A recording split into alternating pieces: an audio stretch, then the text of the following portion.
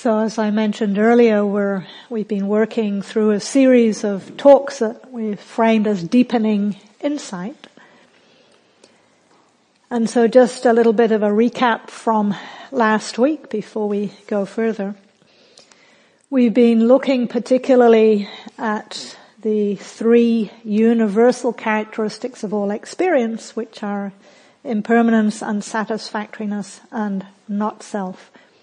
And with this particular series, we've been focusing mostly on the characteristic of not self, which for most people is the one that's the most challenging to really get a handle on. And we've been using a particular set of teachings about the 5 clinging aggregates as a lens to help us see where and how we do get caught in clinging to experience, identifying with it, taking it personally. And to the extent that we do that, to that same extent, we tend to suffer. So the more clearly we can see how that clinging and identifying and taking personally happens, the more easy it is to help that release. And then the benefit is that we experience more ease, more peace, more freedom. So when I was here 2 weeks ago, we were working through this sequence of the 5 clinging aggregates, and I often like to just test people to see how much they were taking in. So let's see if you can remember what these 5 clinging aggregates are. People who are smiling the most get the first shot. Material form. Brilliant. Material form, including the body. Very good. That's the first one. Gold star for you. But don't take it personally. Okay, what's the second one? Kim? Feeling. Feeling tone, yes. Very good. And then for people who were here 2 weeks ago, can you remember the third one? Perception, thank you. And mental formation's the fourth one, and then the fifth one is consciousness. Great. So, last time we were focusing on the clinging aggregates of perception and volitional mental formations, and seeing how quickly these and how powerfully they come together to create a sense of me. And we did that group exercise at the end to experience very directly how these perceptions and formations combine to create all kinds of narratives. Narratives about our experience, about other people, about ourselves. And in fact, they almost always refer back to a me at the center of that whole constructing, fabricating process. So for those who weren't here last time, or maybe haven't listened to the recording yet, just very quickly, perception or sanya is the mind's capacity to recognize and name what's being experienced. So with every sense experience, every sight, sound, smell, physical sensation, and mental activity, is that 5 or 6? Sight, sound, smell, taste, physical sensation, mental activity. Perception also arises. So for example, I'm guessing you're perceiving a human being sitting here. You're perceiving words from the stream of sounds coming from my mouth. We're perceiving that we're sitting in a room with other people. We might be perceiving the quality of the light in the moment, or the temperature, and so on. So perception is happening all the time. And on one level it's so simple and obvious, we just don't even notice it most of the time. That we're constantly generating a stream of perceptions out of the raw data of color and texture and sound and form and so on. And we take that perception and we categorize and label objects, people, ideas. And there's nothing inherently wrong with that. In fact, if we didn't have that capacity, we would have a very hard time even functioning in the world.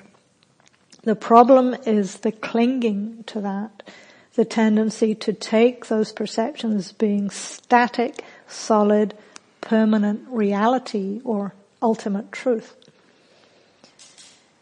Because once we've labeled or fixed something, it becomes just that thing.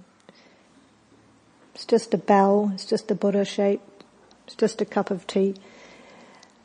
So we label it, we recognize it, and then we usually go into whether we like it or don't like it or are indifferent to it. And often, as we saw last time, the mind also immediately starts to create stories about it. So I think everyone who was here 2 weeks ago had that experience, right? Of just looking at a pair of shoes and then creating this whole world, which is actually the fourth of these formations known as sankhara, volitional mental formations, sometimes also known as fabrications or constructions. So it's the mind's tendency to make associations, to construct narratives, to fabricate whole worlds out of these basic perceptions, and then again to cling to them, to inhabit them as if they were fixed absolute reality, instead of something that the mind has actually constructed for itself. So the key point, and again, because these categories are not always so clear-cut, and the distinction between perceptions and formations is pretty fluid, the point of this system is not to try and exactly categorize when a perception turns into a formation. It's to see the clinging to or identifying with these categories. So I'm sure you've seen, if nothing else, in the exercise we did last week, but also in your own daily life, just how quickly the mind moves from simple perception to constructing these formations of all kinds. And often those formations tend to be kind of self-reinforcing. They're built on our patterns and they become habits. And as you know, our brains, because of neuronal plasticity, can be sculpted. But often we tend to find ourselves going over the same patterns, the same formations, strengthening them. So we want to see which of these formations are helpful and beneficial and which ones aren't, so that we can help them release. Often though, because this is happening so fast, it's not always possible to catch that process in the moment. And so this is it's a bit of an old joke now, but I talk a lot about post-mortem mindfulness. So usually mindfulness is in the moment, but for many of us, if we happen to have got caught in one of these formations, these old narratives or stories, we might need to go back after the fact and revisit and sort of dissect what the hell happened. How did I end up in that reactivity? And so we can do this kind of inquiry to see what was that trigger thought or situation or belief that kind of cascaded into that groove, which then exploded into whatever happened for us. Because the speed of the thinking often takes us unawares. So one challenge with working with formations is that they happen so quickly. The other is that without some kind of Dharma understanding, we do tend to take all of this very personally, to believe it to be true, real, and who I am. And I think many of you have explored this before with me, but just how much the English language in its very structure tends to reinforce that. It always refers back to an I, a me, at the center of it all. And we see that very clearly in relation to emotions, for example. So how often we say things like, I am angry, I'm so depressed, I'm so bored, or I'm so happy, and so on.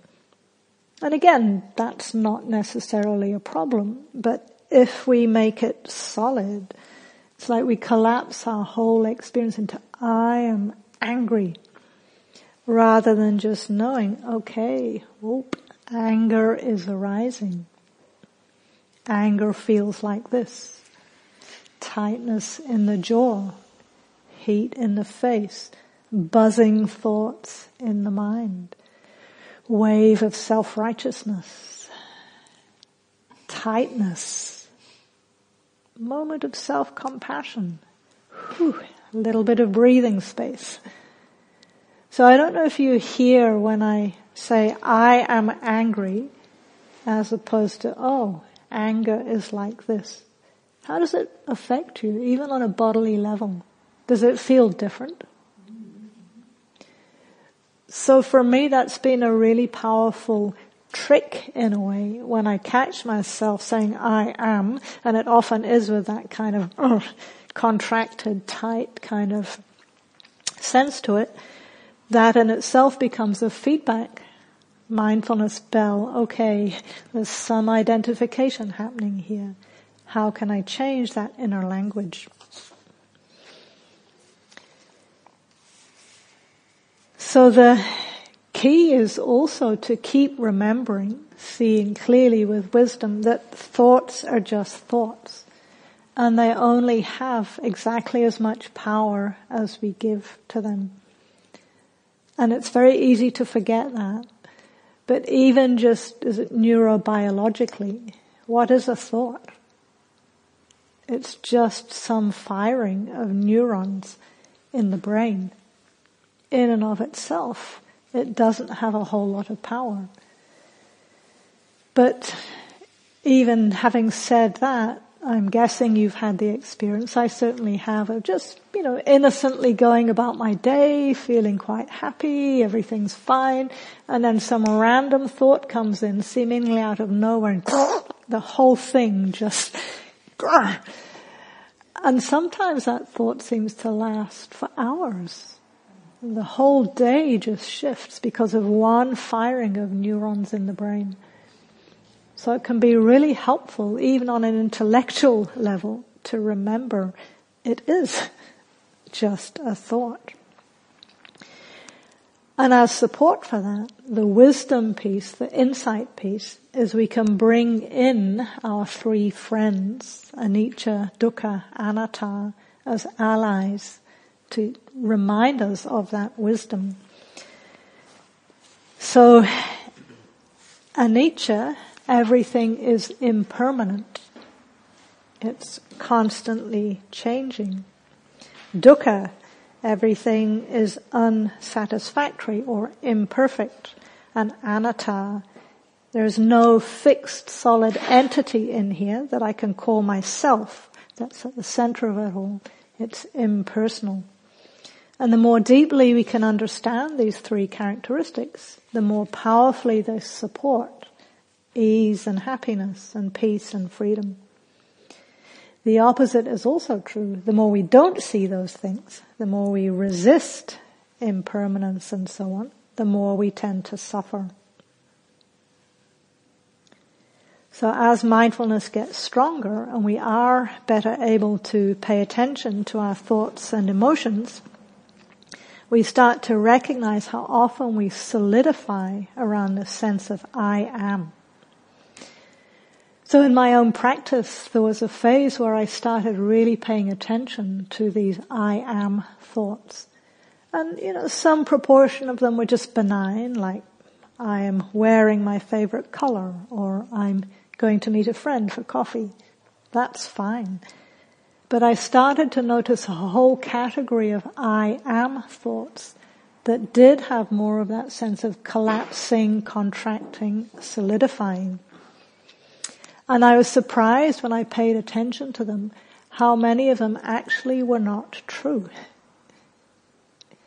At best, they were only partially true or temporarily true. So a relatively innocuous example. One time I heard myself saying, I'm always late. And then I thought, really?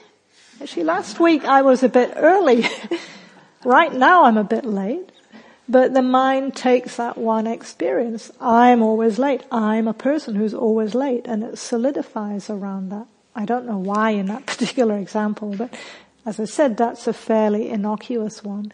But we often do that with other aspects of experience. I'm always anxious.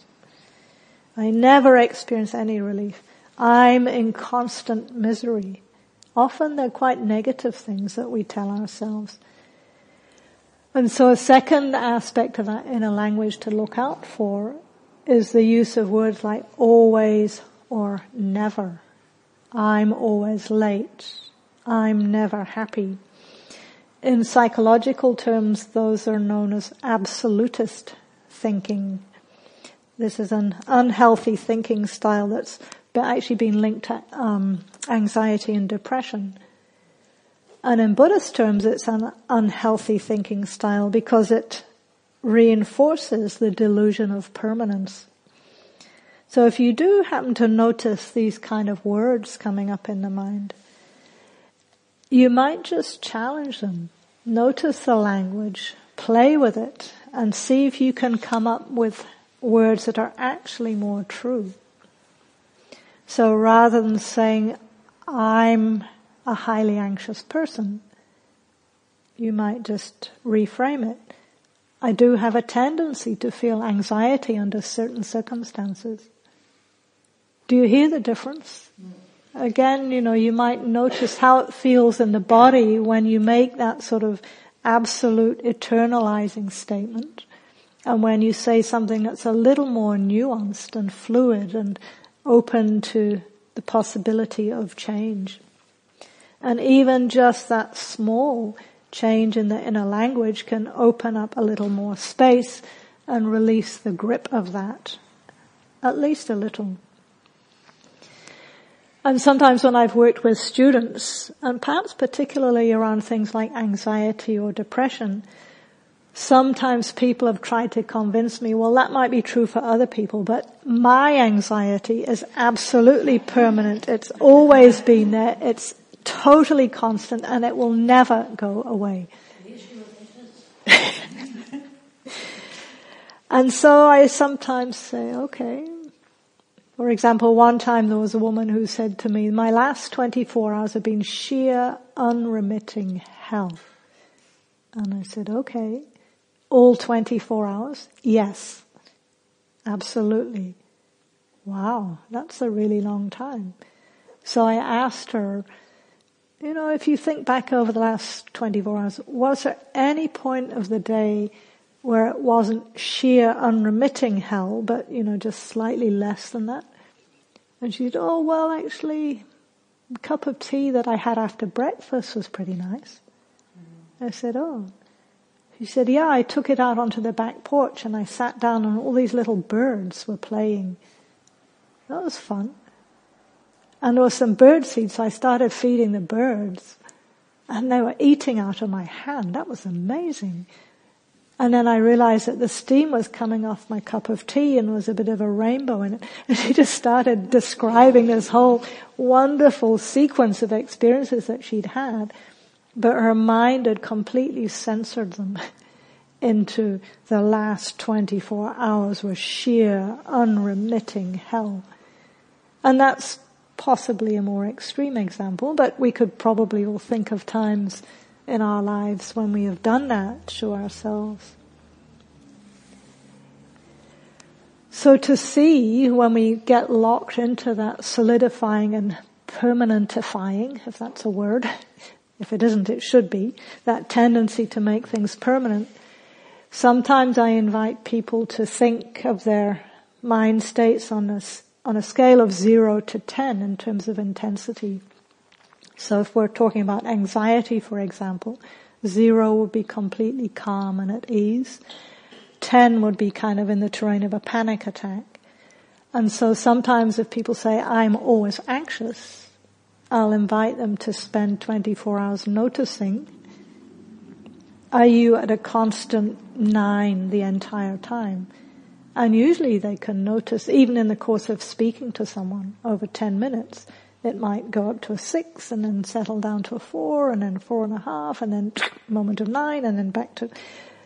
So when you really start noticing that, it's very useful, because not only do people tend to censor out the non-anxious times, but when they use that scale, they can see, wow, right now it's down to a 2. And they can start to notice how the body feels when the anxiety is less. Most of the time they don't even notice that because they're so attuned to the higher levels of anxiety. So we can do that with any kind of afflictive emotions, not only anxiety.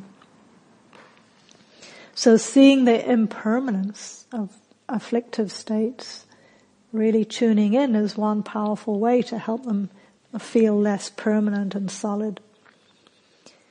And then the second of these 3 characteristics, dukkha, or unsatisfactoriness, the truth of imperfection, can also be a very powerful ally, helping us to decrease identification. Even though in one sense this might sound like bad news, the truth that everything is imperfect and unsatisfactory. Because I think most of us do tend to put a lot of energy into trying to make things right, trying to get it right, trying to get it the way we want it to be, trying to make other people behave the way we want them to be. It's a futile task because of dukkha. It is never, ever going to be perfect. And yet we put so much time and energy. If I just did this, if I could only do that, if there were only more like that, then I'd be okay. So really letting in the truth of unsatisfactoriness. It doesn't mean that we just go, oh, well, it's all dukkha, forget about it. It's so hopeless, I'll just give up. But we understand that at times, in spite of our best efforts, we're not always going to get exactly what we want. And that too can help release the grip of I've got to, I have to, I need to, I should, they didn't, etc., etc. And then the last one, the truth of anatta, of not self. Again, this is one that can be understood on deeper and deeper levels, and we've been exploring this over these last 4 or 5 talks. For most people to really land in this as an experiential understanding, it takes the experience of being on retreat when the mind is more still and calm and steady. But even having a more intellectual understanding of it can be helpful. So we get to see how often we're actually constructing our own distress by taking things personally. And that tendency again to identify particularly with negative mind states. So as I was saying earlier, to really, as a practice, you might experiment in the next week or 2 to notice those I am thoughts. Especially when they carry that sort of charge or that tightening or contraction or I am. And particularly at times when we get into conflict with other people. For me, that's often a place where that identification becomes very clear. If someone challenges some kind of self-view, and we find ourselves, but I am, I'm doing this because that's often what my body does. It becomes more solid and more tense and more tight. So we might tell ourselves, yes, I am a highly anxious person, rather than under certain circumstances I do have a tendency to feel anxiety. So just to notice where and how we create those statements and start to inhabit them as if they were ultimately true and eternally true, solidly true. Because the more we can see them and release ourselves from the grip of them, to that extent, ease and peace and freedom become possible. So I think that's probably plenty for now, I'd like to just finish there. And thank you for your attention. And then just turn it over to you for any reflections or questions. So, thank you.